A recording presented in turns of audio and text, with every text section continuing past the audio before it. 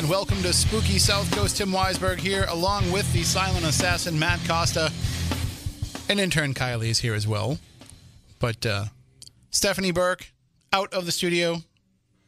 She's with Porter for his birthday. Happy birthday to Porter.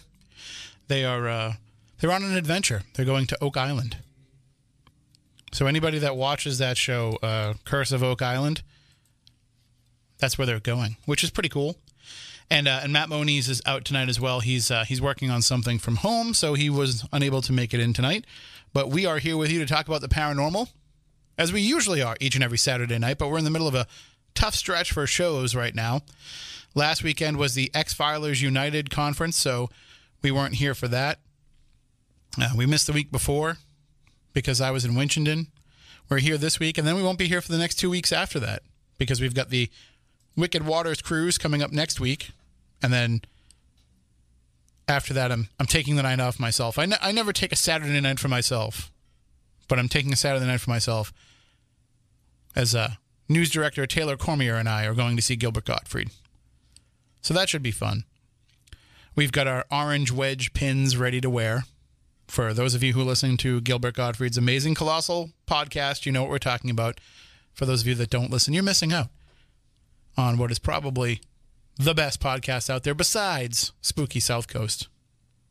Which, for those of you who don't know, we are a radio show. We're not just a podcast. Some of you listen to us after the fact on podcast or watch us on YouTube, but we are a live radio show on an actual radio station. It's just tonight we are not actually live on the radio because the Red Sox are on. So we're broadcasting solely on Spooky TV at SpookySouthCoast.com. But that doesn't mean that we still can't run things just like it would be a regular radio show. That includes being able to take your calls, which we will do throughout the course of the night. A little bit later on when we get into our main topic of the night, which will be, well, hashtag Steve Huff sucks. I can get a little raunchy with the language here because we are YouTube only, but yes, Steve Huff at it again, and this should come as no surprise to anybody. Anybody who is interested in the paranormal and is a researcher of the paranormal and spirit communication, you probably know the name Steve Huff. He was a guy who got a lot of attention a few years ago for his, well, now he has what he calls the Wonder Box, but there were some other earlier incarnations of that, and it didn't take long before people started debunking his work and realizing that he was just looking for money and fame, and that he really, really misrepresents what spirit communication is. We'll get into all that. We're going to unpack all of that. We're going to unpack how he got to have so many followers on YouTube, why they so blindly support what it is that he does. If you go to his YouTube channel and see some of his videos, you don't see a lot of dissension in the comments. And there's a reason for that. So we're going to get into all of that. We're going to break down some of these celebrity communications that he's had. But all you need to know about the guy, if you're not familiar with him, and you can go to his YouTube channel if you want, and you can watch some of his videos. Normally, I wouldn't recommend that people go there and even give him the views, because that's just bringing in revenue for him. But he buys so many views anyway. At least I'm assuming he does. I have no proof of that.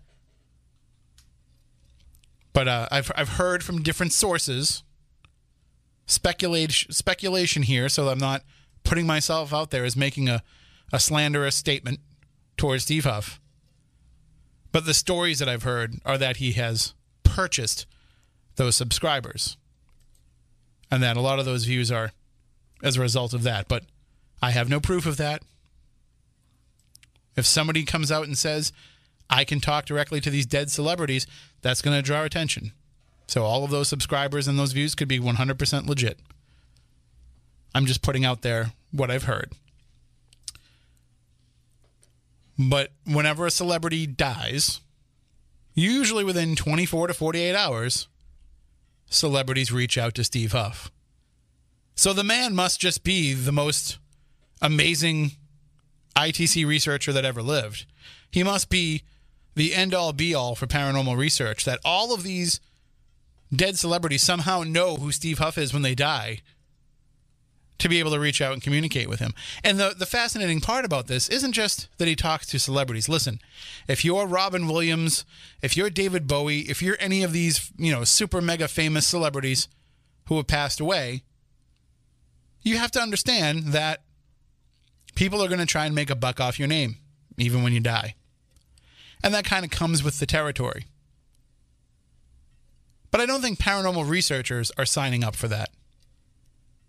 And when paranormal researchers die, I'm just going to guess that the last person that they would want to reach out to is a guy who has zero credibility amongst other paranormal researchers. Especially when, for the most part, most of them have never even met the guy. And probably have people that they know and love and trust and have worked with that they'd want to communicate with first. And he's pushed it beyond the limits a few times. He's gone beyond all, I don't even want to say class, but he's gone beyond all of that in the past. But this most recent one, I think, is the most egregious in a lot of people's eyes, which is a shame because there was one other case that was far more egregious. And it's something that we in the paranormal world, amongst ourselves, decided not to really talk about.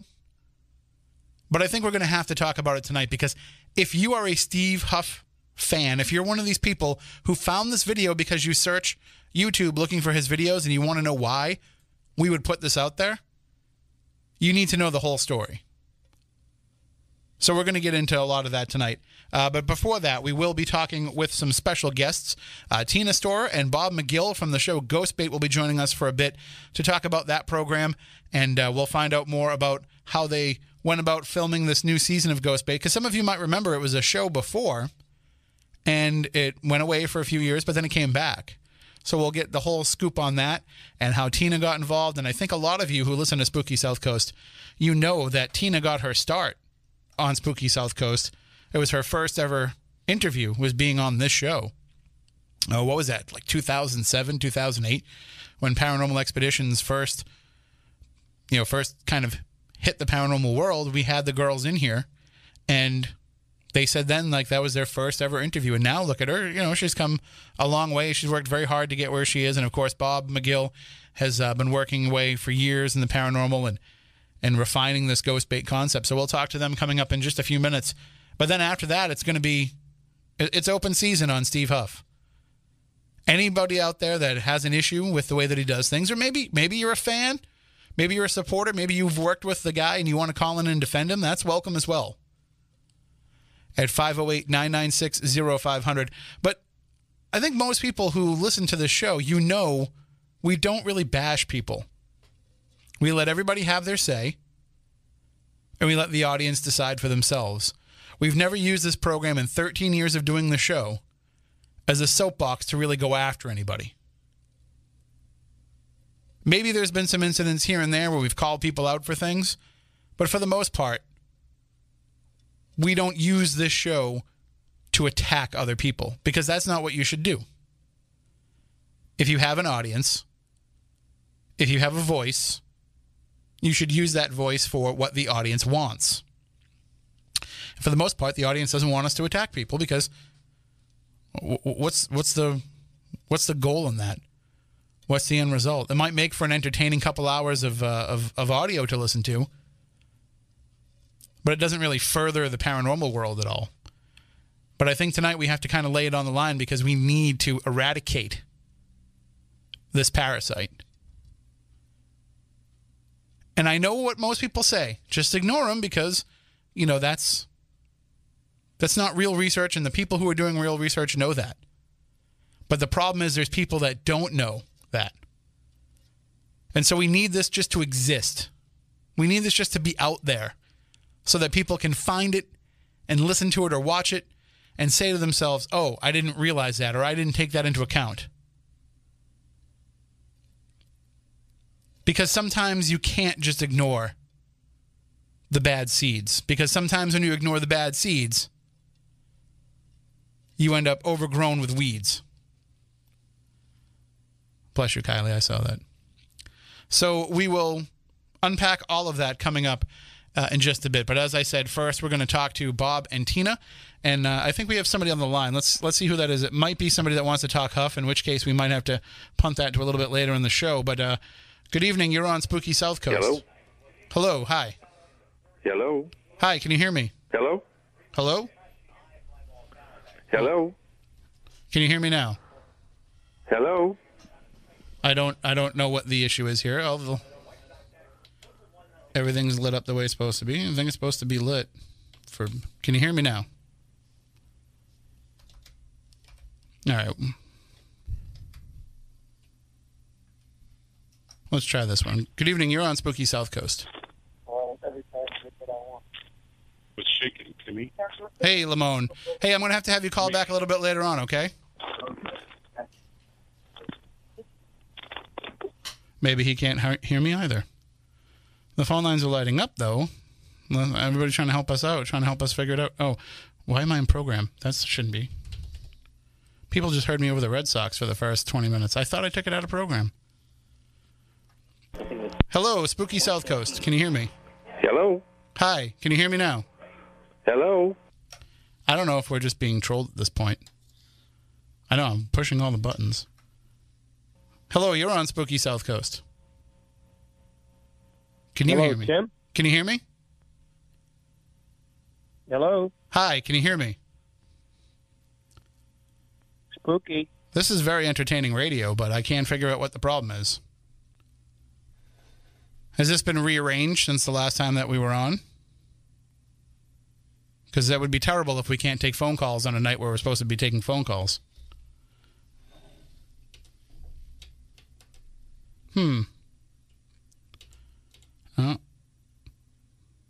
Let's see. They're hearing it. That'll loop them back to us. So I don't know what would be keeping them from hearing us. What's that?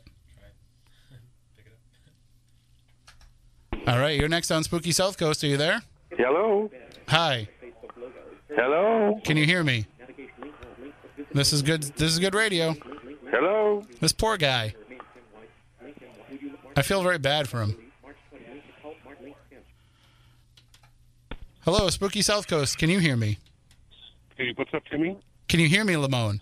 I can't hear you there, player. So you can hear me. Are you hearing me over the computer or over the phone? Let me tell you. I hear you. I can't hear you, though. You're cutting out.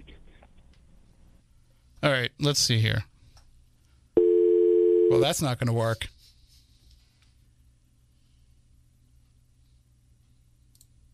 Shut up, Bob Branco.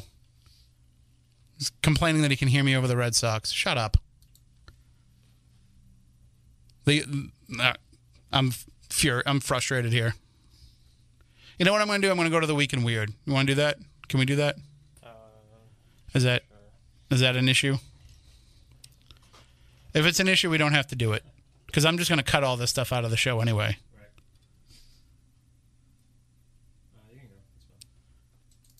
All right. We'll see if I can do that, though. That's also asking a lot of me.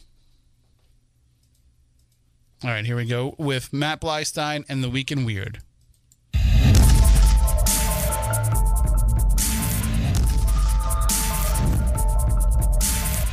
In a world where the paranormal is just a breath away,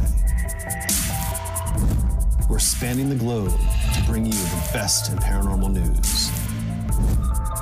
This is the Week in Weird.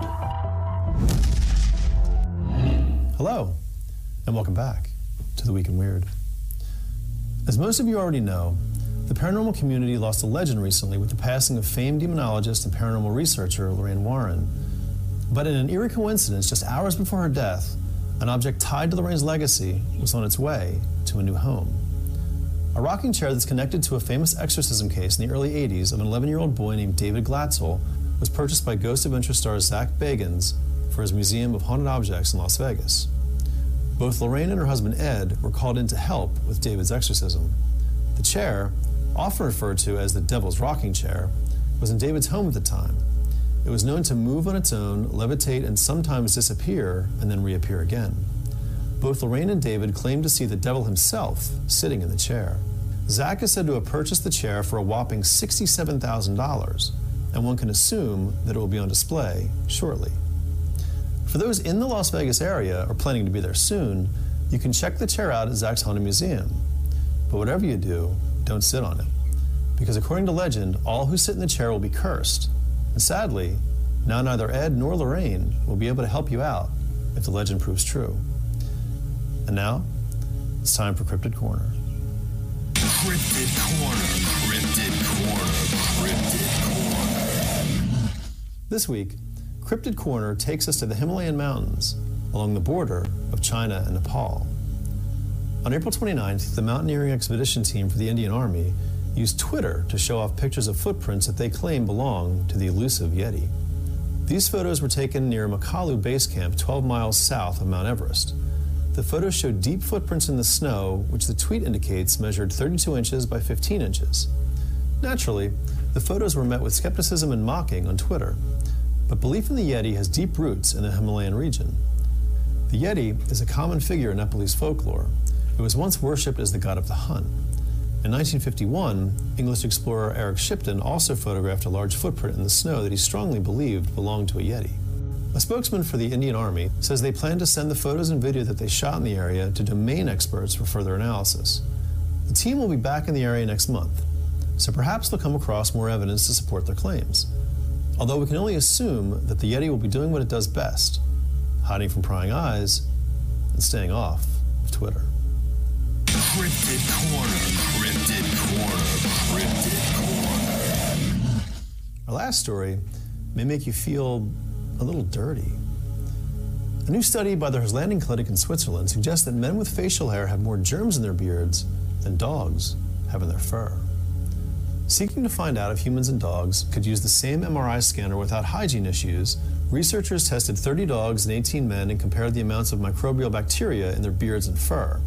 They found that the dogs tested had significantly lower bacteria counts in their fur than the men had in their beards, and on the basis of their findings concluded that dogs can be considered clean compared to bearded men. Further, 7 of the men tested had so much bacteria in their beards that they were actually at risk of getting themselves sick. Ultimately, the study determined that dogs pose no risk to humans if they use the same MRI machine. But the converse may not be true. And that's it for this week's installment of The Week in Weird. I'm your host, Matt Bleistein, and I'll see you next week.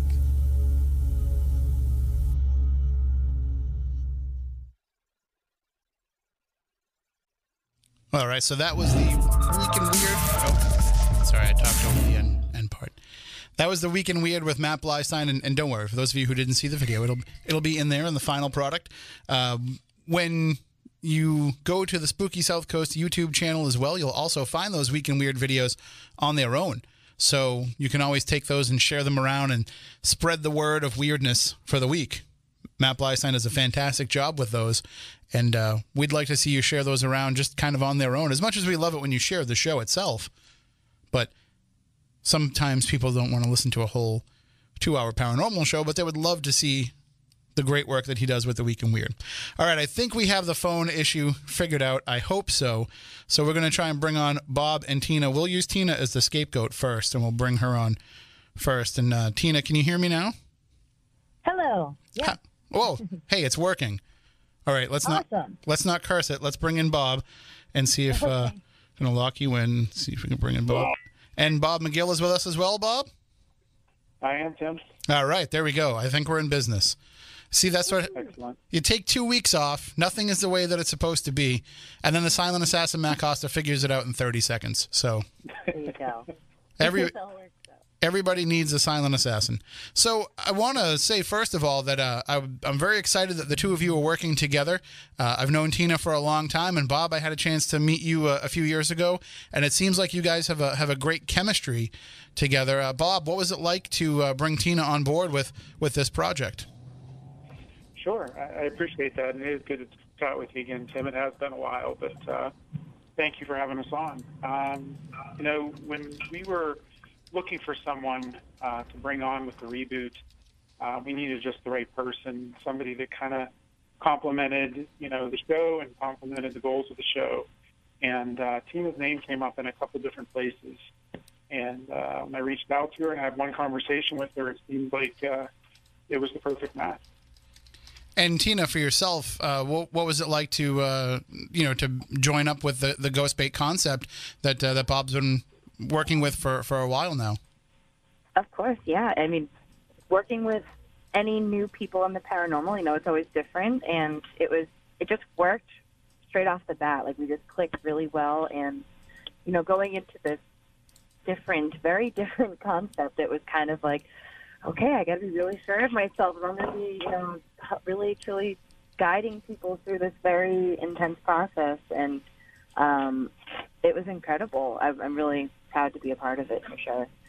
Now, Bob, for people who might not be familiar, describe to them the concept of ghost bait, because it's a little bit different than your run-of-the-mill paranormal investigation show. You guys take things to a different extreme.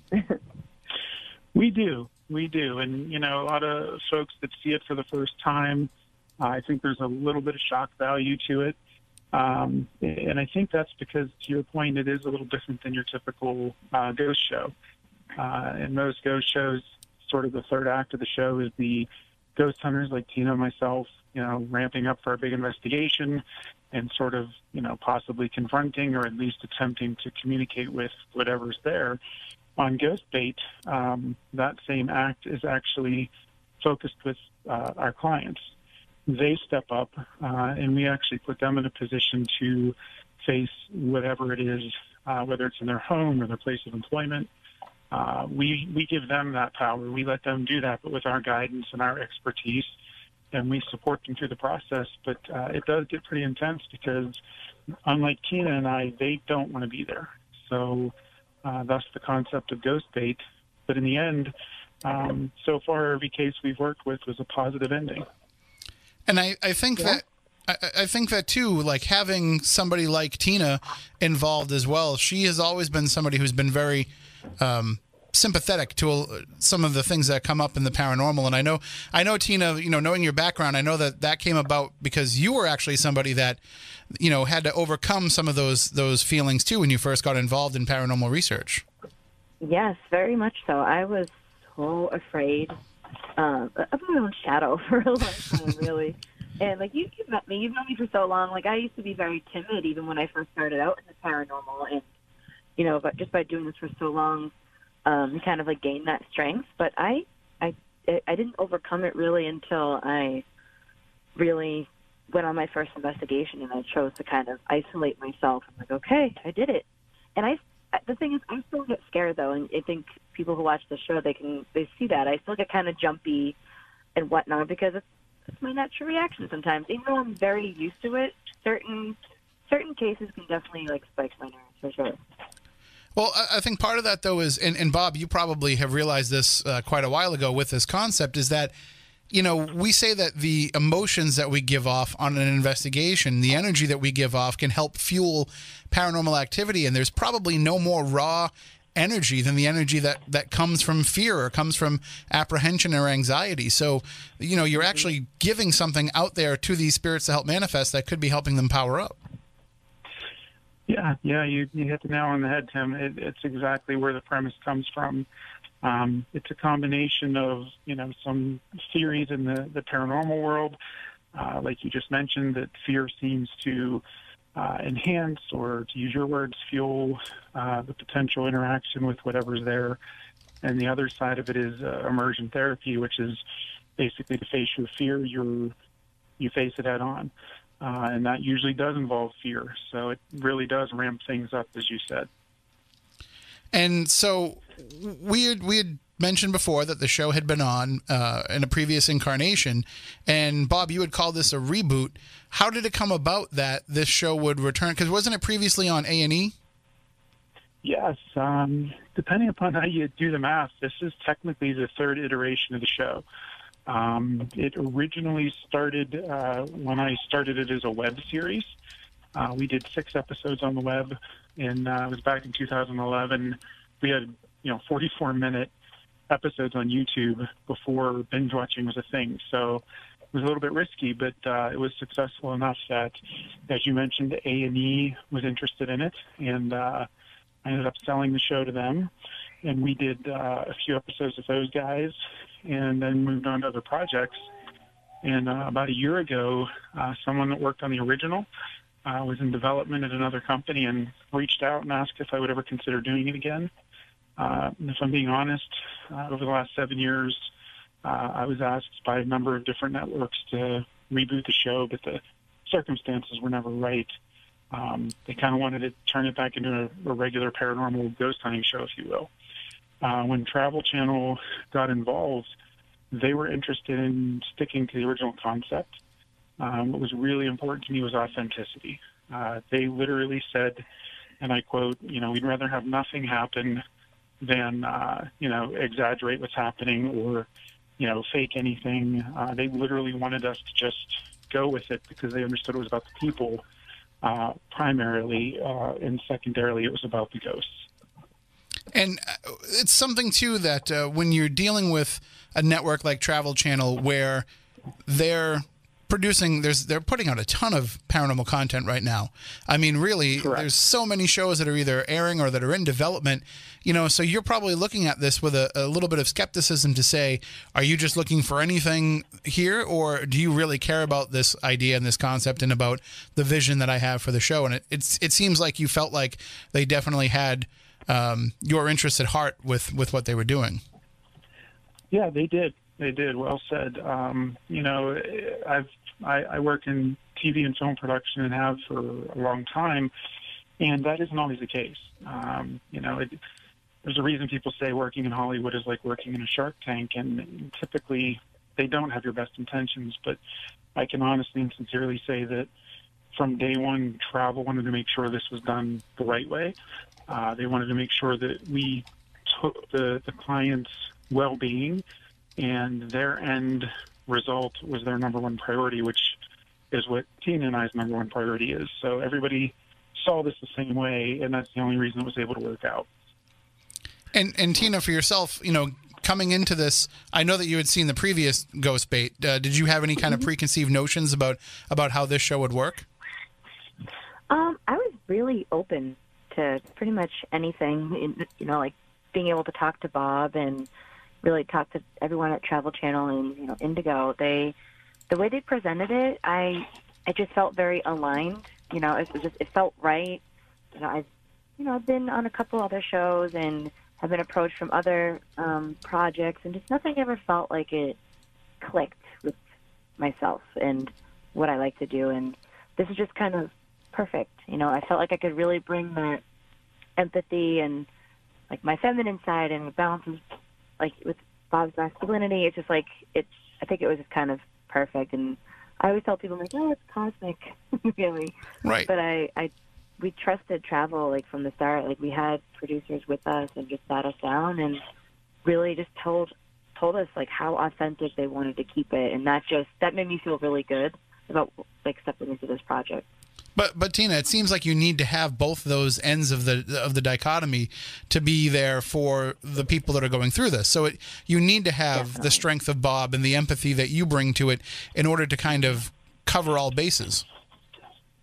1,000%. And you need the yin, the yang, masculine, feminine, and we both bring something different to the table. And I think that's why we are able to work with our clients and at the end of the day, make them feel better because we both can relate to different parts of their fear, And how were the cases found, Bob, to investigate for this show? That's a great question. We get that one a lot. We are fortunate enough to have a research team on the front end of things that do extensive research to find our cases. Because as you can imagine, on one extreme, there's people that are just interested in, I get to be on a TV show, and I'll just tell them what I want to hear. And on the opposite extreme, there's the people that literally have no other voice anywhere else, and this is sort of, as dramatic as it sounds, their last hope. So we have a team that looks at forums. They look on, a lot of paranormal sites and news feeds, and they look for people that are sincerely reaching out to our beloved community and saying, I've never experienced this before. I don't know what I'm dealing with. Here's what's going on. Who can help me? That's typically where they find the cases, as well as referrals from, other people in the community that have tried to help them without success. Then we go through thorough interviews, Skype interviews, in-person interviews, long before we ever decide to take the case. And the good part about being on a television show is that it can help you find, these cases that, people are willing to put themselves on the line if they know they're going to be on TV. But then part of the problem is, being able to weed out who just wants to be on TV. And so you don't want to show up at a case and make sure that, show up at a case and find out that somebody's just, making up a story. So it's good to have that advanced research that can help you with it. Absolutely. I know that there's been some pretty trying cases that you have worked with so far. I mean, do you feel like you've been able to leave every case with having helped the people that were involved? I can say that with 100% confidence, yes. It's crazy, as you've probably seen, if you've watched the episodes. It's only 22 minutes when you really think about it with commercials. And a lot of times you sit there, and Tina and I have been there and lived it. We may be there 3 or 4 days until 3, 4, 5 in the morning, tirelessly working with these people. It's a shame sometimes it's not longer episodes, because you would see how thorough we really are. And in the end, every one of these people that we've had the fortune to work with have come out of it and literally, I've had my back pop. I've been hugged so hard because people are so grateful that they feel like their home is their own home again and their family can be safe. I think that's a privilege, not something that we just run out and do because we want to hunt ghosts. It's truly helping people. And we've been fortunate enough to do that every time so far. And that must feel good for you, Tina, too, because I know that you've dealt with a lot of investigations in the past where, you've dealt with more helping the spiritual side of things. With Paranormal Expeditions, You guys were focusing on making sure that the spirits came away with this feeling they had a sense of closure. But it must be very rewarding to work with the living and to come out of this seeing the way that you've been able to help them change their lives. You said it perfectly, yeah, and especially because I can empathize with these people that, yes, I was afraid too, and it's okay. We're here for you. We are validating what you're going through, which sometimes that's just even huge for people, just to have outsiders come in and be like, yes, we believe you, and we actually experienced it ourselves. That can be such a huge step in that healing process. But like Bob said, we've walked away with feeling really good from each and every case, and it's really nice to stay in contact with some of the people and just see that they're doing well and that they trusted us, and it was such an honor. And we don't take that lightly, of having these people truly trust us to guide them. And Bob, the question keeps coming up in the chat room, so I have to ask, what led into the decision for the burlap sack? Sure. I didn't see that one coming. Honestly, it's a number of different things. The actual use of any sort of a sack, a blindfold, whatever it may be, we actually started with a different hood when we did the web series. The idea is, you touched on the fact that fear seems to change the energy in the room when there's a spirit or an entity or paranormal activity. When you think about it, if you take away your sense of sight and I put you in a dark place, without that hood or without your sight being taken away, you're going to be looking for something to scare you. You're going to be looking around the dark room, and your mind's going to play tricks on you, and you're going to think you see something. It's amazing. And if you do any ghost hunting yourself, blindfold yourself sometime and just sit in a room and listen and feel what's in the room. You'd be amazed at how your other senses heighten when you're not able to look around and let your mind play tricks on you. So the reason we do that is to heighten other senses, but also to intensify fear. Because, if just being in the dark basement turns fear up to a 7, when you can't see, when you feel like you hear something behind you, that's going to go from a 7 to a 10. And that's the path to getting the people to be able to become empowered and face those fears.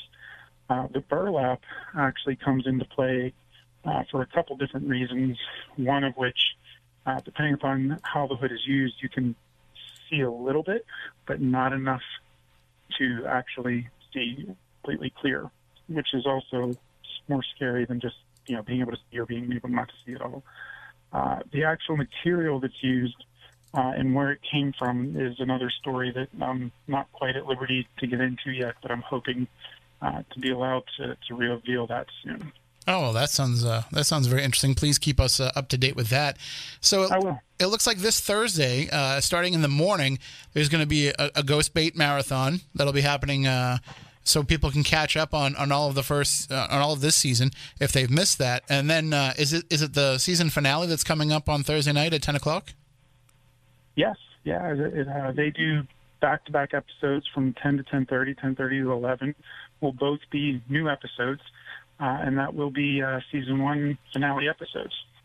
So definitely, everybody tune in and make sure that you check that out. Let's deliver some big numbers, and of course, Travel Channel, being the new home of all this great paranormal content, keep providing different things for us. Let's hope that we can get some more Ghost Bait out of them.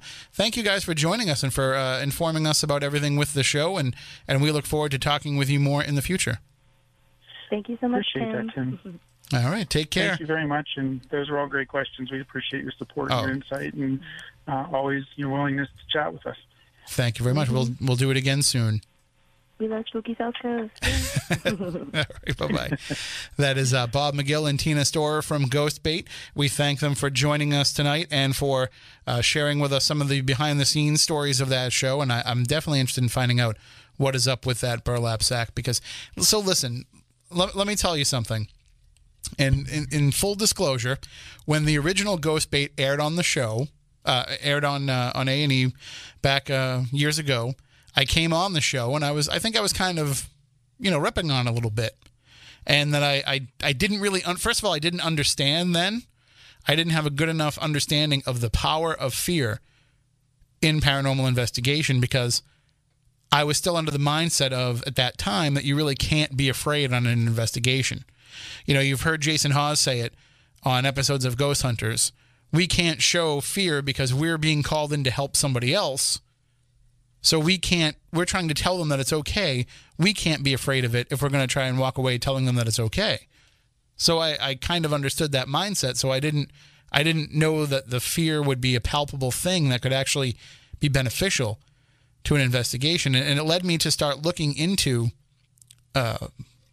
the power of fear, and it led me to look into kind of the energetic resonance of fear. And I put together a presentation for the Ocean State Paracon, which I'll be going back to again this July. But it was a few years ago I presented at the Ocean State Paracon. I called it "It's Okay to Be Scared." And it was a presentation about how fear actually can have a place in paranormal research. And it was going through all of that and making those realizations. As I'm doing that, it brings me back to Ghost Bait. Ghost Bait makes me think, oh, well, Bob was definitely onto something there. But it's kind of funny, because after I had kind of ripped on the show a little bit here on Spooky South Coast, our friend John Tobin had me come out for the Parahistory Con, and he remembered me talking about Ghost Bait on Spooky South Coast, and he introduced me to Bob McGill at the convention by saying, "Oh, hey, Bob, I want you to meet Tim Weisberg. He hosts Spooky South Coast. He thinks Ghost Bait sucks." And that was my introduction to Bob in person. But we talked for a good amount of time, and we talked about some of the concepts behind the show, and that kind of helped me realize, what it was that they were trying to do. So, yes, when you look at it on the surface, it seems gimmicky, but when you watch it and you realize what it is that they're doing, then you kind of catch on and you realize, okay, that's something that is a different concept in paranormal research. And I love what they're talking about, because anybody that's come to one of my investigations, one of my events, that we do the same thing, more or less. I don't really blindfold people and leave them in a room alone, but I will take people into the basement of a place and have them turn off all their devices and all their lights and even their cell phones and everything, so we're sitting there in complete and total darkness. And we're tuning ourselves in to the location. We're sitting there so we can hear every floorboard squeak, every time the heat comes on or the air conditioning comes on, what it sounds like. We're going through all of this so that we can basically connect with the location. And it brings out more activity, I think. I think what happens is when you do it, when you sit there and you tune yourself into it, you're going to pick up more easily when there's something anomalous that's happening. Or at least something worth paying attention to that may be anomalous. So it's very key if you're just a regular paranormal investigator, and I know that you've got thousands of dollars worth of equipment out in the van, you can't wait to bring it inside, you can't wait to start doing the research and seeing if you can prove that there's something actually going on or disprove, depending on how your outlook is. But I know that there's that tendency and that desire and that need to turn on all the devices as soon as you get there or as soon as you start the investigation. But there's value in just sitting there and chilling out and tuning in. And that's when I think we have most of it. In fact, I know when we were in Winchendon a couple weeks ago, that's when we had the most activity, is when we were just hanging out, quiet, nobody really talking, nobody really investigating, just tuning into the location. Because in the end, that's what this all is, really. It doesn't happen in a vacuum. I think that there has to be some sort of human interaction or human observation for paranormal activity to take place. You know, if a tree falls in the forest and there's nobody there to hear it, does it make a sound? Well, it does, because of physics. And probably paranormal activity would do the same. But I don't think it's necessarily something physical. So that's why I think somebody really needs to be there, to be the human agent to observe. And then the question is, well, how do you explain all this footage that's caught on surveillance cameras? Well, the surveillance cameras is the act of somebody observing. But that's a concept we can get into a debate and discussion about some other time, because tonight we're going to get into the topic of Steve Huff. But I'm going to take a fast, like a 1-minute break, so that we can run a little spot here. And then when we come back, we will talk Steve Huff. I will explain what happened on this most recent outing of Huff, this most recent video that he posted. And I know that I could probably run the audio on the show, but I'm not going to, because part of it is he's taking what could be licensed footage, licensed audio, and running it through his devices to make it sound like he's communicating with these people. At least that seems to be what the claims are against him. Again, I don't have proof of it, but there are videos that are being made that look to prove that. And I welcome anybody that's listening to go to the Spooky South Coast page on Facebook. And if you have those videos, feel free to post them there so that we can direct everybody there and they can go and watch them for themselves. But I don't want to run any risk of this show getting flagged or taken down, because I want it to exist. I want it to be there so that the people who are buying into his garbage can watch this for themselves. So we'll take a quick 30-second break. We'll be back with more Spooky South Coast in just a moment. Are you intrigued by Paranormal Talk Radio? You'll love the new Paranormal Radio app from TalkStream Live. You'll find a great selection of talk shows covering UFOs, ghosts, strange phenomena, and much more. Download the Paranormal Radio app now and start listening to the very best in paranormal talk entertainment. The Paranormal Radio app, free in Google Play and the iOS App Store. All right, but welcome back to Spooky South Coast. Tim Weisberg here, along with the silent assassin, Matt Costa. And the phone numbers to call in throughout the discussion, 508-996-0500, 877-996-1420. Those are linked up at SpookySouthCoast.com if you can't find them there. You know, there's a lot of discussion going on in the chat room about my shirt. Do I need to give some explanation about my shirt? So for those of you who are unaware, I am a larger man in terms of, I'm not a skinny dude by any means, but I'm also not a tall guy. So I have to buy bigger shirts that might be for somebody who is, 6'4" and weighs what I weigh. But I am not 6'4". I am a very small man. Not very small, but I'm not 6 feet tall. And also I have been, I guess you could say, cursed with shorter than usual arms. Matt used to work with me when I was a cook, and it was kind of funny because when I would hold the spatula in my short arms, I looked like a T-Rex, so I would be T-Rex cook. That was a real thing. But diner days.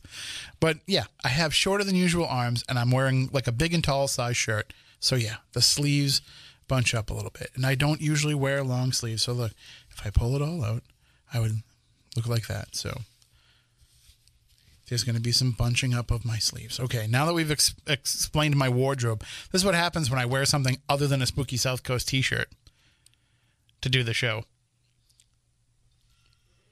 And it looks like I'm trying to be fancy tonight. It looks like I'm trying to dress up a little for the program. This is just the last shirt that I had that was clean. And I know that the listeners don't care about that, but I figured, Matt's in the studio, so I'd be respectful and wear something that doesn't stink. It's funny because there's a regular viewer to my YouTube, my Facebook Live videos that I do from the newsroom, who likes to point out that I'm always wearing a maroon shirt. If only he was watching Spooky South Coast tonight when I'm wearing green for the rare occasion. All right. Enough talk about my wardrobe. But speaking of wardrobes, by the way, we still have the offer on the table. If any paranormal groups or anybody wants to send in shirts, we'll wear them on the show. Well, I'll wear them because I'm the only one that's usually on camera all the time. But if you have a group or something that you want to promote, you want to send a shirt, you can get the radio station address right from WBSM.com. Send it here to my attention, and I'll be sure to wear it. Just make sure it's like at least a 2X because, like I said, I'm not a small man. All right, let's get into the discussion now about Steve Huff. And if you haven't seen the latest video that's going around, so here's what happened. And while we've been off from the show, the paranormal world lost a pretty big name. Lorraine Warren passed away a few weeks ago. And for those who only know of the Warrens through the Conjuring movie series, you may not understand or you may not be aware that they have been involved in some of the most high-profile cases beyond just what they've made movies about. So one of the big things that they were involved in is they had a role in the later years of the Amityville Horror. Now, they alluded to that in one of the films, but they really can't go into in depth about that because another studio owns the rights to the Amityville story. I'm sure eventually those rights will come up again, and there'll be a bidding war for it, and Blumhouse will probably buy the rights to that story so that they can make a Warren's Amityville movie.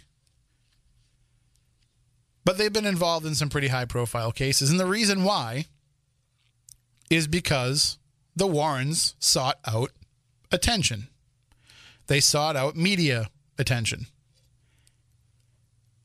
And part of that was because they could get more cases if they were in the public eye. If you're doing this work and you're trying to help people and you're trying to also get to the bottom of what's going on, you need cases. But also, they felt like they were doing something that they were called to do.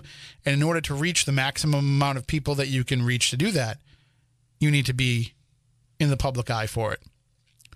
And yes, they did profit off it as well because this is how they were trying to make their living.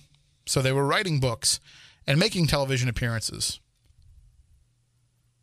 But the reason why I mention all that is because there will be some critics of the Warrens. There are critics of the Warrens who will say somebody exploiting Lorraine's death, it might just be, just desserts for the Warrens because of all the exploitation that they did of the paranormal over the years. But I don't think there was exploitation. I think that there was a combination of needing to get the word out there and get those cases. And also, there's a draw in that. There's something about, doing this and being recognized for it. So I don't really fault the Warrens. I used to think that they were just, trying to make a buck off this. And in some cases, they've been inserted into stories that they weren't really necessarily a big part of. For example, the story in The Conjuring 2, that is a story, the Enfield Poltergeist, where they weren't really super involved in that case. They kind of came in briefly as part of the story. They weren't the heroes that they were made out to be in The Conjuring 2, but, there's also a such thing as creative license with Hollywood. So they're going through some of that, I think, with what's been going on. There's going to be some of that backlash. But in the end, the bottom line is a majority of the paranormal field, most of the paranormal field, recognizes the contributions that they made and the importance that they made, even at the very least, of getting media attention for the cases that we do. Because the dirty secret is we need that media attention. As much as we like to say that we're not in this for that, it's a huge benefit. It helps spread the word that you're out there. It helps spread the word of what you're doing, and it helps normalize what you're doing to other people. So there's a big difference between just being the ghost hunting group that puts their business card up on the bulletin board, the community bulletin board outside Stop and Shop, and being somebody who gets letters and emails and phone calls and Facebook messages and all kinds of other things because they saw you on the network news covering a case. So I'm just throwing that out there. There might be some of that sentiment of, the Warrens exploited things, so they deserve to get exploited, but I'm not going to go down that route. And certainly some of the other celebrities who have had their names brought into this. Again, as I mentioned, when you were a celebrity, you're in for a penny, you're in for a pound. That's the kind of stuff that's going to happen. But I don't think that anybody signs up for this so that when they die, there's going to be some guy communicating with their spirit in order to sell, $5,000 wonder boxes. So let's get into it. A few years ago, this guy, Steve Huff, pops up on the scene claiming to be, I guess, the world's best spirit communicator. And he portrays it as, something that he just happened upon with his interest in ITC research. He just happened to hit this magic formula to create this box that goes beyond anything that anybody's ever done before. And he feels justified saying that, by the way. There's humility is not something that would be associated with his rise to where he is now. But if you have been watching, as I have, from the sidelines and seeing what's been going on, there's been a cult of Huff that has built up. And he's worked with people in the past, and he's worked with some people that I know and trust and that I would work with, and burned them. He's laid in his wake quite a bit of people in ITC research that have entered into partnerships with him, only to have him kind of take what it is that they've done. There's been other people who have kind of worked with him to help spread their word and what it is that they do, and he doesn't follow through on that. So if you reach out to a lot of these folks, and we're hoping that some of them will call in tonight, there's been a lot of people that have been burned by this guy. And there's been other groups that have worked with him because they get stars in their eyes. Because they see the YouTube follows that he has, the YouTube subscribers that he has, and the views that his video gets. And they say to themselves, we need a piece of that. And maybe there's some people who actually believe in the power of his his research, because when you watch it, when you see his videos, they are pretty amazing. Until you see some of these other videos that kind of explain away how they have been done. So I'm just going to throw this out there. And again, I have no proof of anything. No proof that he has been manipulating these videos and trying to, create these under false pretenses. For all I know, it could all be on the up and up. I don't think so. But I'm going to leave that caveat there in case I'm proven wrong. But let me ask you this. A celebrity dies. What do you think happens when a celebrity dies? Any celebrity. It doesn't matter if it's, the most obscure B-movie actor or the biggest star in the world.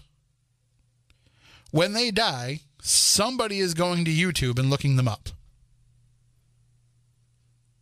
Now, for the most part, people just focus on the bigger stars. But somebody is going and looking them up. And so the search terms for that person on YouTube will get a bump in the 24 to 48 hours after their death. The other part of it, too, is not only are individuals searching for them. When Prince dies, everybody wants to go onto YouTube and watch Prince videos and remember the music. That's to be expected, and there's nothing wrong with that. Also going to YouTube and looking for Prince clips is the media. Because every television news station is going to look for clips that they can use. Every radio station is going to be looking for audio that they can use. So the media is also searching for that term. So there's a lot of people, both in general eyeballs and in media attention, that's going to be looking for that celebrity's name immediately following their death. Now, I don't want to get into some of the issues that psychics and mediums have told us about when somebody dies, that there's a transitional period, that in the first 24 to 48 hours, you can't contact somebody. Some will say some will be more likely to contact you during that time. There's all differing schools of thought on that, at least in what I've encountered. Some people say you have to wait an entire year before you can communicate with the spirit of somebody who's just passed. So let's put all of that aside and just say that if somebody dies in the first 24 to 48 hours of their death, there's something going on. There's got to be some sort of a process there. And there's got to be a desire on the part of the person who just passed. I think we're off the air here. I don't know if the Red Sox are over. I'm going to let that just play for a dead air for a minute, and then there it goes. Okay, so do you think we need to switch over? All right. So there seems to be a need, I would think, of somebody who just passed to want to be around their loved ones who are going through the loss, and they want to be there to kind of comfort them. If you're going to be around anybody, you're going to be around your family. We can get into the whole thing, too, about, well, can you be in multiple places at once when you have entered that, reality, when you enter that plane of existence? Does time stop? Does time slow down? Can you go back and forth? Can you do, all of that stuff, whatever. I just don't think that you're looking out for the nearest paranormal researcher who can communicate with you as soon as you pass away. So there's that. But there are regular people, fans, who are grieving the loss of that person, the loss of that celebrity, who are going to YouTube and looking for videos about that person. So you're a fan of Robin Williams. And I'm going to use Robin Williams as the example because it was one of the first big celebrity death Huff videos that, from what I understand, actually drew the ire of Robin Williams' daughter Zelda who got very upset about these videos being out there. But anyway, Robin Williams dies. If I remember correctly, he committed suicide because he was suffering from a debilitating mental disease. So Robin Williams dies, kills himself. It's a shock to Robin Williams fans. It's a shock to everybody because he's the last guy that we would have expected that from. And so people who are fans of his, or even just people who are casual fans, are in shock over this and are in mourning over this. And they go to YouTube and they want to look at Robin Williams videos that will uplift them and will make them remember Robin Williams in a positive way and will help them not dwell on the fact that he had this sudden, mysterious, shocking death.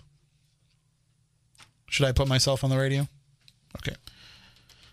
So here we have Robin Williams passing away, and we have Robin Williams becoming a huge search term on YouTube from people looking for closure, looking for comfort. And as they search YouTube, what do they find? They find a video that mentions the spirit of Robin Williams coming through in spirit communication. They find a video that mentions talking to the ghost of Robin Williams. And they say, well, that's what I want to know. I want to know why he did what he did. I want to know that he's okay. I want to know that he's still around. I'm not ready to let go of Robin Williams. And this video seems like I don't have to. So they watch it.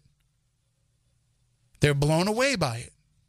Most of those people are probably not paranormal fans. They're probably not people that know anything about the paranormal. So what happens is they're getting this whole new concept right in front of them, and it's got to be wonderful. It's got to be mesmerizing to say, wait a minute, I thought when somebody dies, that's it. Now you're telling me that ghosts are real? Now you're telling me that you can communicate with them? Well, this must be fantastic. So let me watch more of this guy's videos. Let me hit subscribe and follow along. And some of them are falling for this completely. Some of them are in head over heels with this idea and watching all the videos and, just basically saying this guy has found the way to communicate with those who have passed on. But now let's break down what it is that he's doing. Again, this is what's been told to me, so I can't prove this myself, but I've been told that basically he's taking audio from existing interviews that he pulls off of YouTube, and he's running that through his Wonderbox, which is really nothing but a bunch of guitar pedals that are filtering and distorting those original clips so that you can still kind of understand that it's their voice, but not really. And by the way, these videos are so slickly produced, and I'm not going to get into what Huff's whole other career was. I'll let other people talk about that, but let's just say he has some filmmaking experience from what I've been told. And so these videos are slickly produced, and what we're getting is this audio that could be overdubbed. So we don't even know for sure 100% that it's coming out of the box. But let's just take it at face value and say it looks like it does. And for the most part, there's enough of a room echo, a room tone behind it that we can say that it's probably coming from the box. But I will tell you this, all of these videos that I've seen that break this down have pretty convincingly found the clips where the actual words that are being spoken come from. And it just sounds like a distorted version of that actual clip. Now, this is, in all fairness, Bart L is posting in the chat room, and he's right. He's saying, so his guitar pedals are not as real as a broken radio, the strange rules of woo. And no doubt that the broken radios are questionable. And I say that having been somebody that used them. And I know that there can be a confirmation bias with that, where you're expecting to hear something and you're going to listen to it until you hear it. Or you're going to take what's being put out over these devices and you're going to create a narrative with that information that will probably not be based in anything. That's not annoying. So the whole concept of I guess somebody's waiting for somebody to come out of the restaurant there. All right. This is ridiculous. There's somebody laying on their horn outside the studio because they're waiting for somebody to come out of the 99 restaurant. So anyway, yeah, they're both flawed. And that's part of the reason why I don't use those boxes anymore, because there's too much of that involved in it. And there's even some of that involved in the Echo Vox, which I do use, so you have to be careful of it and be aware of it. But let's get back to the Huff videos and what he's doing. So the death of Robin Williams kind of kicked a lot of this off. Other celebrities die. He does the same thing. People are tearing them apart. They're finding the actual clips in which he has pulled this stuff out. And then we get to, I'm going to skip over the Constantinos for right now. I'm going to get to Art Bell.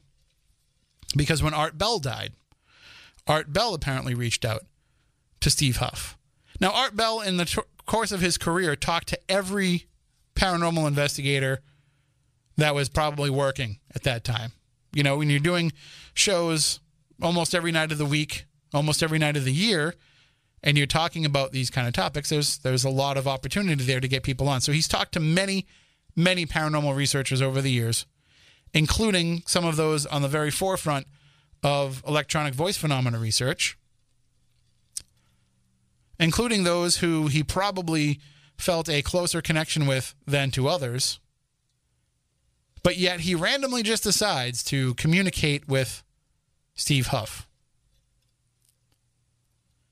in what is clearly clips of Art Bell from other shows, from the thousands and thousands of hours that he'd done of radio. But he puts that out there. And now this past week, you know, it's funny now because when a celebrity dies, those of us in the paranormal community, we all like to joke about it, but it's not really a joke anymore. We say, well, I wonder how long it's going to be until Huff talks to that person. But it's really not funny. And so we knew that it was going to be only a matter of time when Lorraine Warren passed away that Steve Huff would have a Lorraine Warren video up. And kudos to Rob Hernandez, who shared it with me on my Facebook page earlier today. And I'm sure he'll post it up on the Spooky South Coast page as well. But it didn't take long for them to find that all of these clips came from the same 2005 Lorraine Warren interview.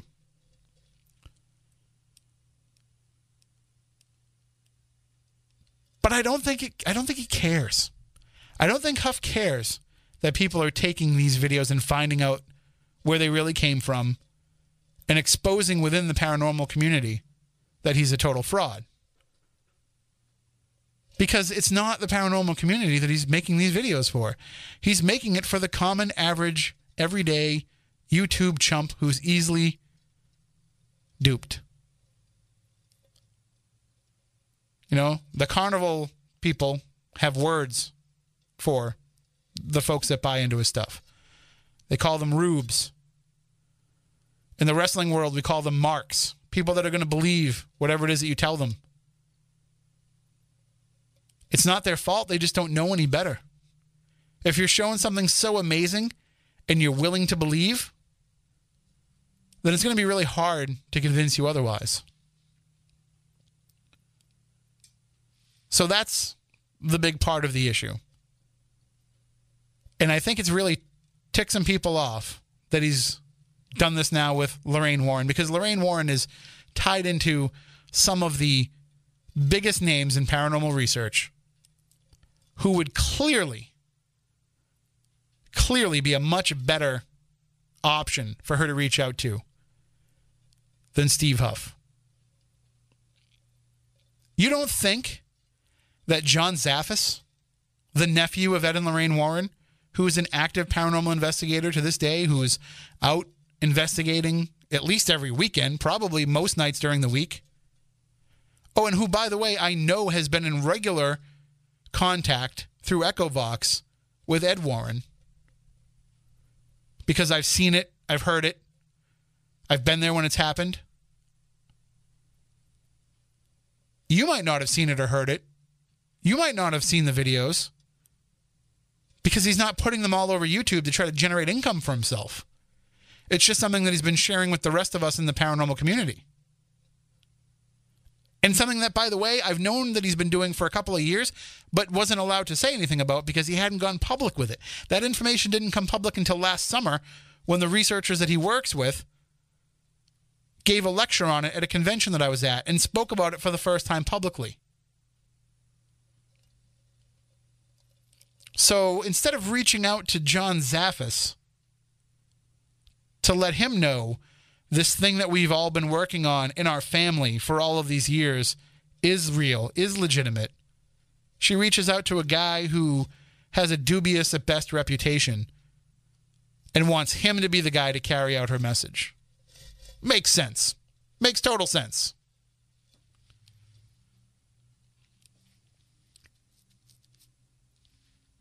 Question from the chat room. Matt wants to know, what if he's the only one asking these folks to come through on his device and they just show up? Nope. I doubt that. Highly doubt that. I highly doubt that when Lorraine Warren passed away, there wasn't 1,000 paranormal investigators, as soon as they heard that she had passed away, that reached out for their devices. Reached out for whether it be their digital recorder, their broken radio, their EchoVox, whatever it may be that they use for spirit communication. Hell, even a Ouija board. There would have been somebody that would have reached out, people with closer ties to Lorraine Warren, that would have said, we're here, give us a sign. So that is, I understand asking the question, but very little chance that that's the possibility. And then we can go back a step and we can get into the story of the Constantinos. And I'm reluctant to get deep into this because of what happened and because of the circumstances surrounding it and because we as paranormal investigators and paranormal researchers decided not to take one of our own, or two of our own in this case, and take those tragic circumstances and utilize it for the benefit of, paranormal media. It's not a talking point. But it needs to be addressed in the context of what we're talking about. Because it was the most, out of everything that happened, the most unethical thing that Steve Huff has done. Even if he had the ability, and these videos were legitimate, and this communication was legitimate, and it was that earth-shattering and game-changing that you have to share all of it with the world and let it out, this was the circumstance where you don't do that. And again, I say that I'm not going to get into it. So if you want to know the details about what happened, you're going to have to find it elsewhere. But it was a tragedy. It was a shock. There were problems behind the scenes that some people knew about and some people didn't. But I don't think anybody expected it to end the way that it did. And I don't think it was even 24 hours, or at least not even 48 hours, before Steve Huff's posting videos where the Constantinos are reaching out to him. Out of everybody that they worked with, everybody that they were close to, and it was a good majority of the field, they were ubiquitous. They were everywhere. And, we had them on the show. And Debbie said to us, you have to be going to these conventions. You have to be going out and networking with people. You have to work with everybody that you can. And they did that. They worked with everybody that they could. People that were part of their family, essentially. And they bypassed all of those people because they thought the best person to carry their message would be Steve Huff, a guy whose reputation, again, was dubious at best.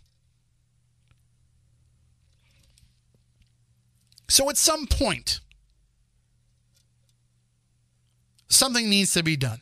We're not going to change the minds of all of the regular people, all of the non-paranormal researchers who are watching his videos and are seeing this and being blown away by it because they don't know any better. We can't change their minds.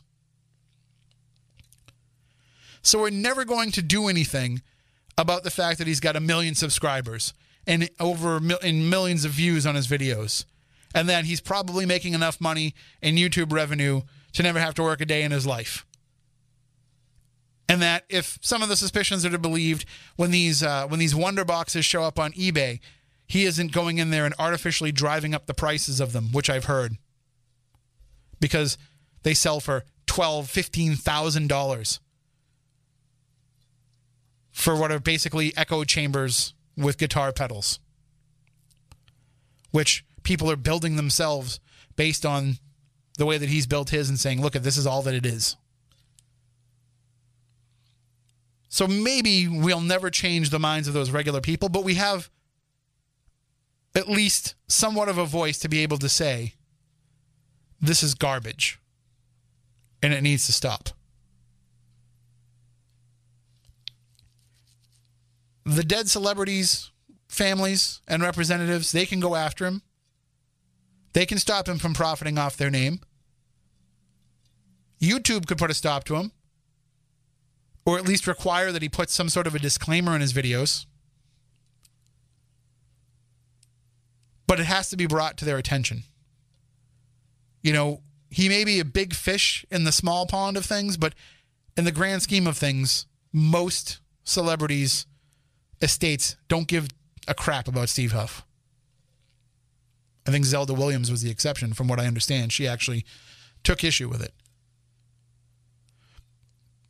But we can speak out in one voice, and ignoring the problem isn't the way to do it.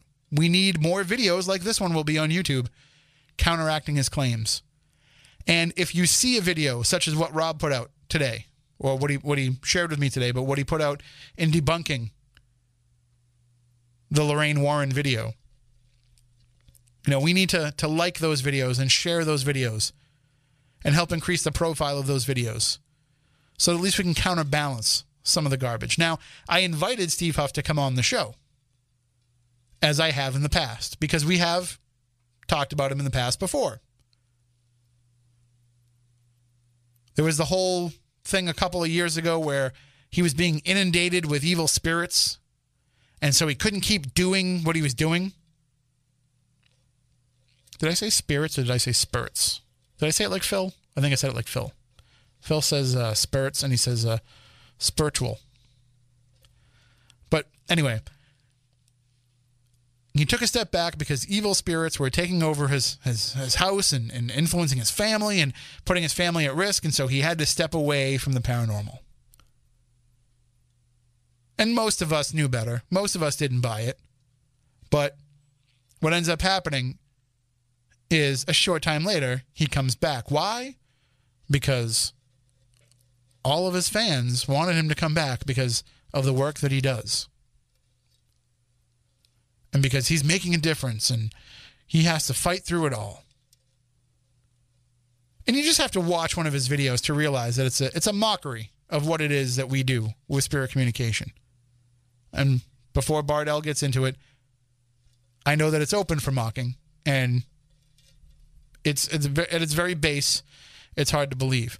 But it doesn't help to see, red gelled mood lighting and candles lit all around and all this other stuff that he does with these videos and all the music and all that, the rosary beads draped over the wonder box, all that stuff.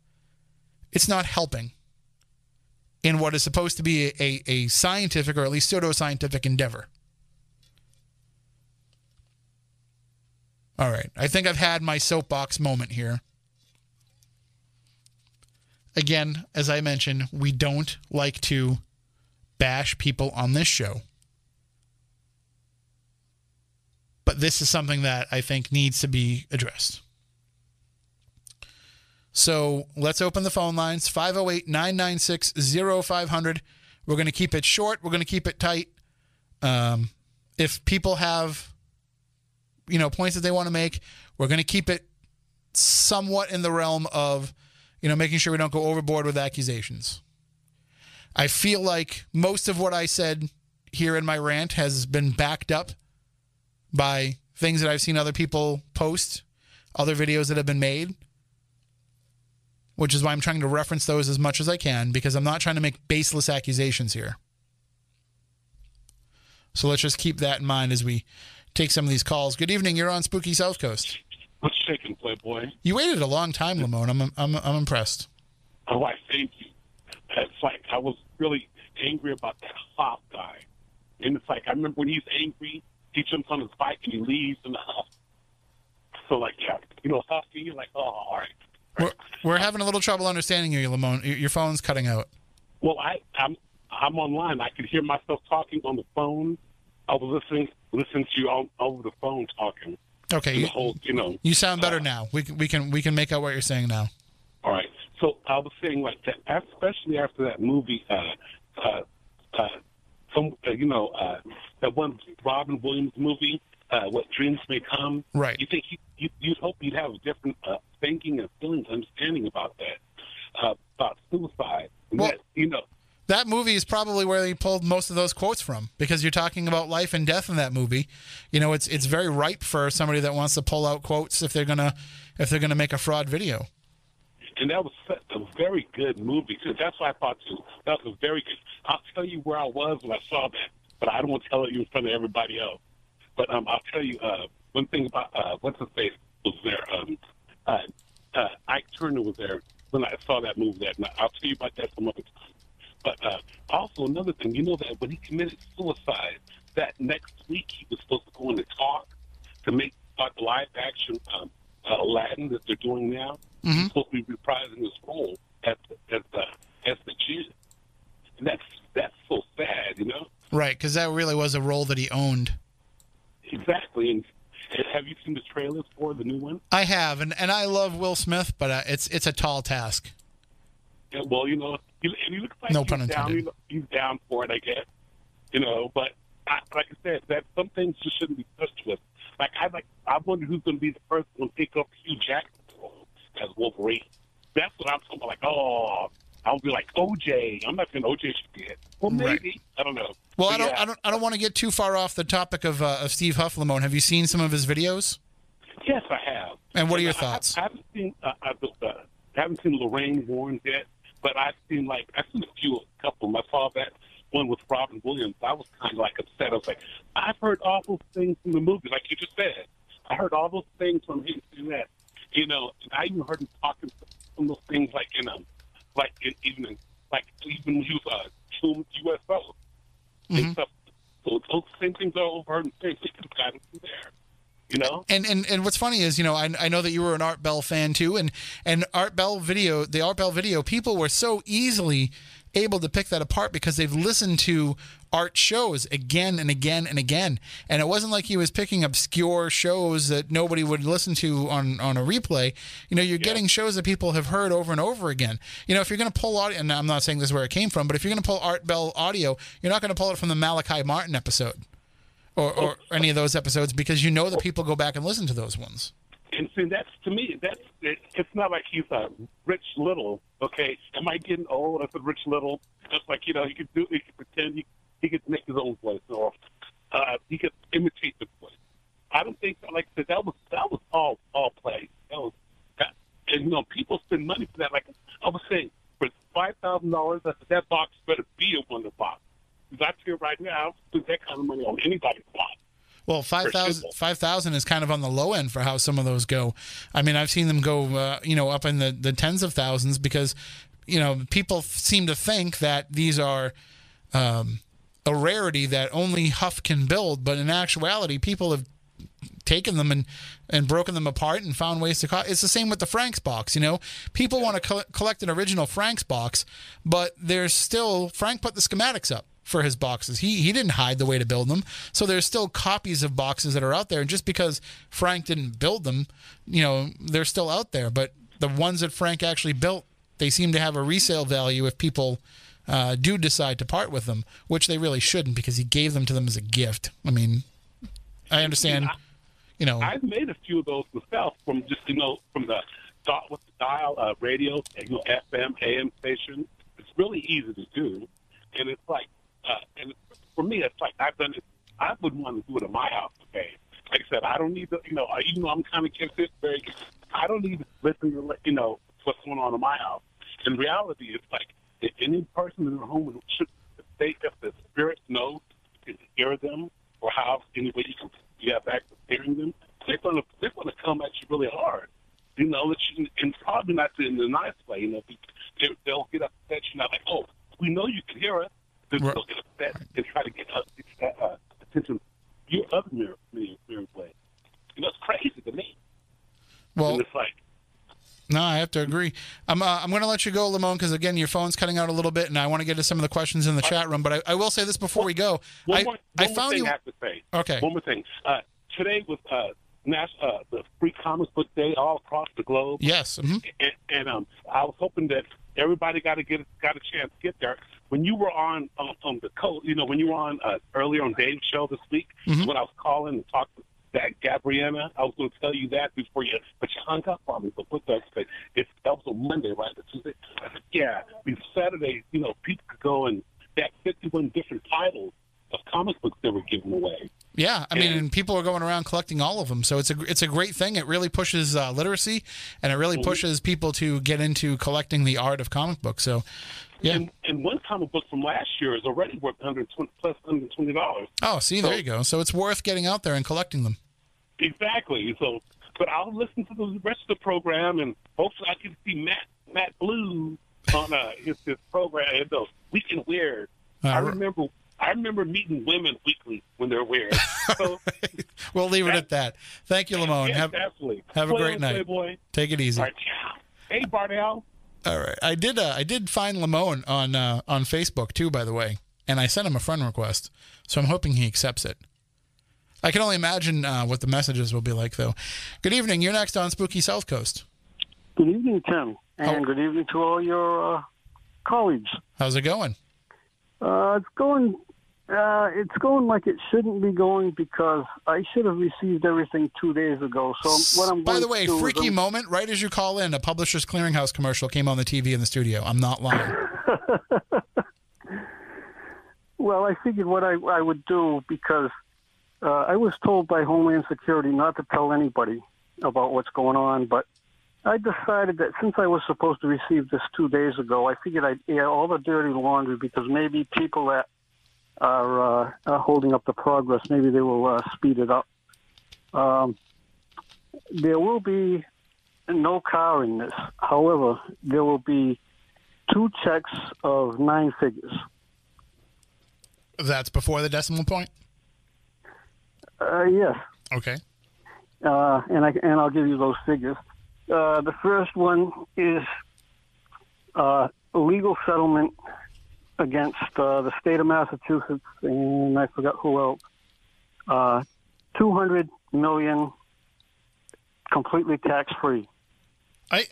How is the state of Massachusetts on the hook for this if it's coming from Publishers Clearinghouse? They're a private entity. It's not coming completely from Publishers Clearinghouse. Okay. The state is involved because they were a big part in holding up the delivery for 2.5 years, like the FBI. But the state of Massachusetts is involved, and I forgot what. But this particular amount is a legal settlement, completely tax-free. The sweepstakes company is $155 million, which I have to pay a tax on. The tax that I was supposed to pay on was $800, which I only sent in 6 because when I got my pension, I had to pay my excise taxes or my license was going to be suspended. So the gentleman from Homeland Security who's in charge of the money, and he said that the judge has control of the money. So I said, well, tell the judge that if he's going to tie this up for $200, because the $200 is in tax money and it has to go either to Internal Revenue or I forgot what it is. But in his judgment, the gentleman that was pretending to be a lawyer, he's getting 20 years and he's in San Quentin right now. And there was also a gentleman that identified himself as a federal judge, and he, I believe, is getting 20 years in San Quentin. And the gentleman that portrayed the lawyer, his family had to send me $75,000. So I'm getting those three amounts. And it should have been, like I said, 2 days ago. So apparently the judge is holding this up for $200 in tax money. So it got me a little irritated. So I'm hoping that I hope he and the Homeland Security people listen to your show. Well, I'm sure they do. Because what I intend to do is, if I don't get the money by Tuesday, I am going to make. I believe the president has a line that you can call him. I'm going to call the president, and I want to have this judge taken off the bench. Well, that's fair enough. I mean, just making a suggestion here, but I think Robert Mueller has nothing to do right now. We could probably get him on this. Yeah, and not only that, I'm gonna sue him for 3 times the amount that I'm getting, just for the aggravation. Because, like I say, they keep telling me that they want to get it to me fast because it's been like 2.5 years, and now he's going to extend it for $200. Right. Doesn't seem to make any sense. I hate to cut you short, but I am going to move on because we have a lot of Steve Huff to cover before the end of the show. But definitely keep us up to date with that. Let us know too if you do reach out to the president. Listen, I'm not gonna say that President Trump listens to WBSM. I don't want to, make that bold claim. But I will say that when we put out there that Irene Miller was turning 114 years old, or 112, however old she was, I forget off the top of my head. But when we put that out there, she did receive a letter signed by President Trump and the First Lady that was delivered to her here at the radio station. So, well, he does listen to Howie Carr, so he might listen to WBSM. I mean, we have the best app in the business, so he could be listening to Howie Carr on the WBSM app. For all we know, he could be a Spooky South Coast listener. So maybe he's listening, and maybe he'll reach out and let us know. Okay, have a good one, Tim. We'll keep in touch. You as well. Take care. Bye-bye. And President Trump, if you are listening, just slide into my DMs on Twitter, and just let me know. It's at Tim Weisberg, but you know that. So moving on back to the Huff discussion. So one of the questions that came up in the chat room is, how is it different for Huff to do what he's doing, and for us to say, we're going to have a paranormal investigation, and you can come and talk to these spirits that might be 100 years old. And by the way, we're going to charge you for that to be able to do that. So how is that different? And it's a fair question. And I'm going to explain to you how it's different. First of all, we don't put up any claims when we're on these investigations. If it's a historical figure, it's a different story.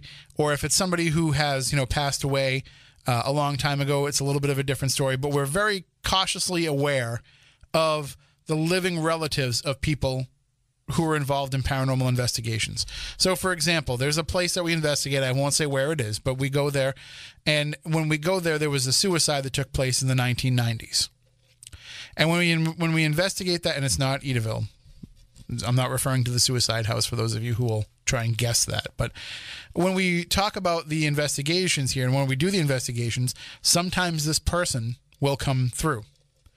And I make it a point when we're conducting the investigation to say to people, this part can't go up online. This part is not something we can share on the radio show. This is not something we should be tweeting about. This is not something we should be posting on Facebook, because there are still living relatives of this person that live in that town, and we don't want to upset them. So this part, if we're going to communicate with this particular entity, this particular spirit, it's just for us. And people understand that, and they respect that, and they're willing to sacrifice, what might be the best catch of the night in terms of data, and they'll keep it to themselves because they respect what's going on. And that's the big part about what we do that's different than what he's doing. We have a respect for what's going on. We're not trying to capitalize on who these people were. What we're doing is we're taking a place that has a reputation for being active, or in some places, it doesn't, but we're trying it out for the first time. But we're taking a place that has paranormal activity or the potential for paranormal activity, and we're utilizing that to help them raise money to continue on. And so if you're the person who died in, say, for example, the Smith Harris House in Connecticut, which is a small heritage museum that doesn't have a lot of money, doesn't really have a full-time staff, kind of just, struggles to some degree to be able to put on all the programs that they want to and all the education that they want to give people. I think if you're the spirit of a person who died in that house, and if you want to see that way that house is being honored to continue on, then you wouldn't have a problem with what it is that what we do. Because we're going in there and we're helping them, A, raise funds, but B, keep that history alive. And that's why we do the events that we do. We don't do them because, we want to exploit the spirits that are involved in it. Now, can it come across as exploitative? Sure. And I understand where people might have that understanding and that feeling, but it's not intended to be that. It's intended to, first and foremost, keep historical locations going, but also, secondly, to give people an opportunity to have a paranormal experience if they've never had one. We can't guarantee that you will, but we want to bring you to a place where we think that it could happen so that you can have your eyes open and you can realize for yourself that it actually is real. So it's just education. Now, Bart says, pretend to have a ghost in the house to have a business, to keep a place in business. Well, that really wouldn't work, because if we're not going in there and getting activity, then nobody's going to go there. And a place can't just survive on, for example, ghost box audio alone. A place won't stay going as a reportedly haunted location if the evidence isn't strong enough. And I understand that people will look at the equipment that we use and call it into question, and I do too, because there is no piece of equipment that will prove that there's a ghost there. All of the equipment that we bring, for the most part, all that it does is analyze and measure environmental changes. And we're making the assumption that those environmental changes are being caused by this paranormal activity. But you have to have some other sign of that paranormal activity being there for it to work and for it to make a difference. If you just bring me into a room and some lights light up and the EMF field fluctuates and the temperature drops, okay, that's going to make me pay attention, but it's not enough for me to walk away saying there's definitely something there. It's the personal experience that matters. And that's why I will have no problem going into a place and having a night where we're getting a lot of activity on the meters, but no real personal experiences, and walk out and say, I don't know if there was anything there, but I'll walk into a place and have a lot of personal experiences, but nothing on the meters, and say, I think we encountered some activity tonight. Because that's the difference. It's the personal experience that does it. And it's the personal experience that keeps people going back. Nobody's going back to a place again and again just because their K2 meter lights up every time they go there. Unless they're trying to, figure out what it is that makes their K2 meter light up, and they're not saying that it's paranormal activity, but they're trying to figure out, what sort of electromagnetic anomaly is causing that to happen. Then, you're trying to root out the cause of that. But that's kind of the way that we look at it. Yes, and to Bart's point, the meters are kind of meaningless.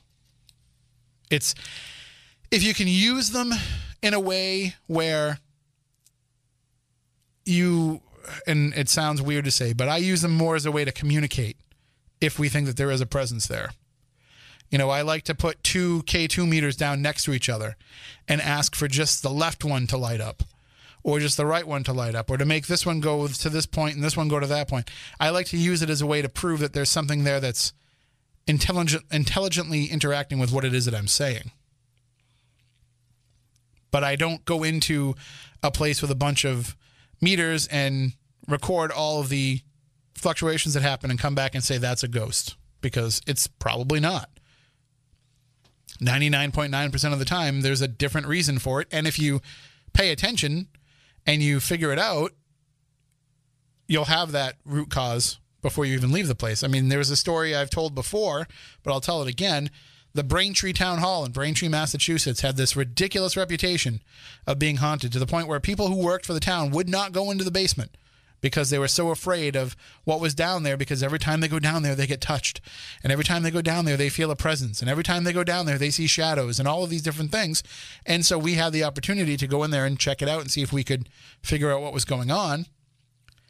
And because it was something that was coming back as all personal experience and nobody had actually really gone in and conducted an investigation, nobody realized that when you walked down into the basement, as soon as you hit the bottom of the staircase, you were blasted with a high electromagnetic field, because right around the other side of that wall was all the circuitry for the building that was all outdated and unshielded.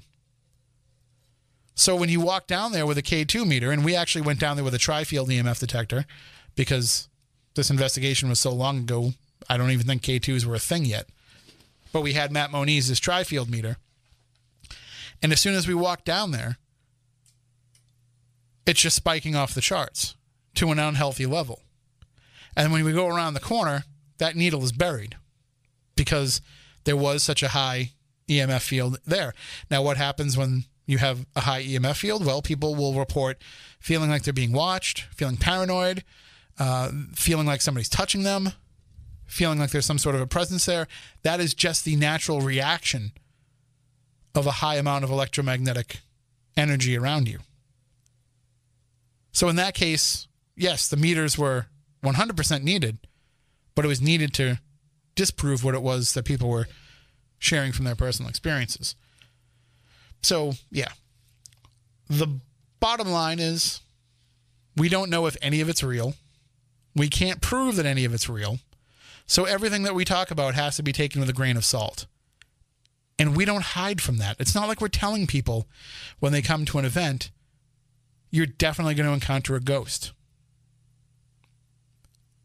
We try to talk them through. It's bad business, by the way, to sell tickets to a ghost event and tell people while they're having this experience, well, hold on, let's not get excited.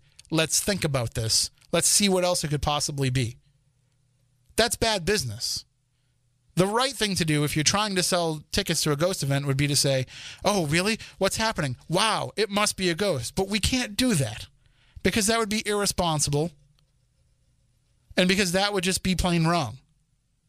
The right thing to do is to talk them through it and to try to figure out what else it could be and make sure that those are eliminated. And so, yeah, does it help sell tickets? No. But does it help us walk away with some credibility and also to help us, try to figure out what other people might experience when they go in that same place? Yes, so that's what we do.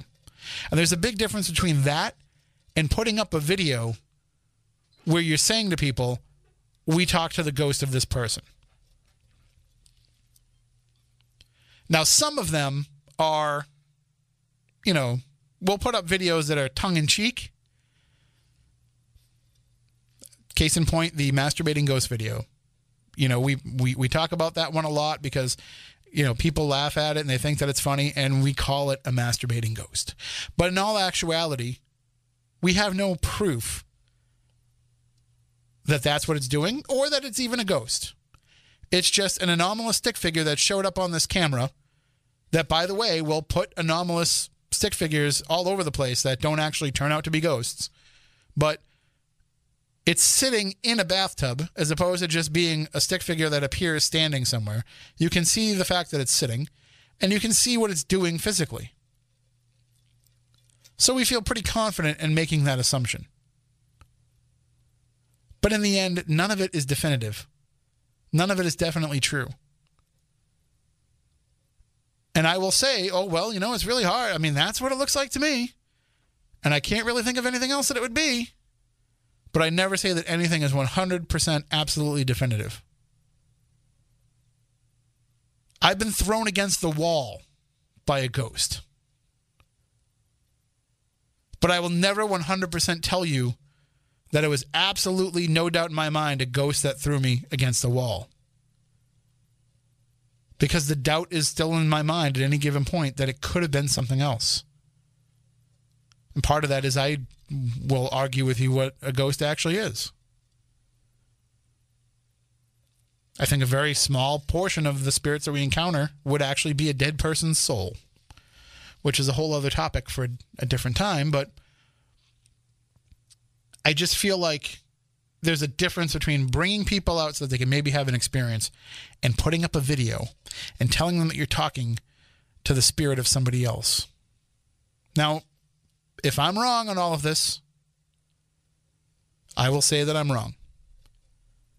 But I will close this episode out by saying it doesn't sit right with me that all of these strategical reasons to put up a video of a dead celebrity combined with the debunking videos that other people have put up, combined with Steve Huff's reluctance and disdain that he shows for the rest of the paranormal community, the fact that he thinks that he's better, the fact that he has disparaged other people's work and pushed himself as the only true spirit communicator. When you put all of that together, that's going to get the stink eye from me, and hopefully it gets the stink eye from you. We've put a lot of information, or at least a lot of speculation out there for people to kind of go back and just keep that in mind. If you are a person who is a fan of his work and you think he's on the up and up and he's 100% legit, just keep the points that we've made tonight in mind when you go back and you watch some of his other videos, or when he inevitably puts up another video as soon as the next celebrity dies. And just have that be in the back of your mind. Have it be in the back of your mind that it's opportunistic. Have it be in the back of your mind that it's dubious in its origin. And have it be in the back of your mind that there's a profitability in this for him. So just keep those things in mind, and you'll wonder if this really is the altruistic pursuit of spirit communication that he makes it out to be. And Steve Huff, in the final 2 moments of this show, if I'm wrong, if I'm way off base in any of this, all it takes for you to change my mind is to actually reach out and try to change my mind. It's not like I'm hard to find. Tim@SpookySouthCoast.com. I've sent you emails in the past. I think you blocked me on some social media. Oh, and I thought I would also mention why all those YouTube video comments are always so positive and amazing about all the great work that he does. It's because if you put a comment up there that disparages him or his work in any way, he deletes it. Sometimes they'll stay up for a little while, and people will maybe get a chance to see some of them, but they'll disappear soon enough. And if you think I'm wrong, go under one of his videos and put a nasty comment. Or I'm sorry, not a nasty comment. Put anything that calls into question what it is that he's telling you. And see how long that stays up there for. And see how long it doesn't take for all of his acolytes to turn on you. All of his sycophants to turn on you. So that does it for this week's show. We'll be off for the next 2 weeks. We have the Wicked Waters Cruise next week, and then I'll be off after that, but then we'll be back in a couple of weeks with more shows. Until then, for Matt, for Stephanie, for Kylie, I'm Tim. Stay spooktacular.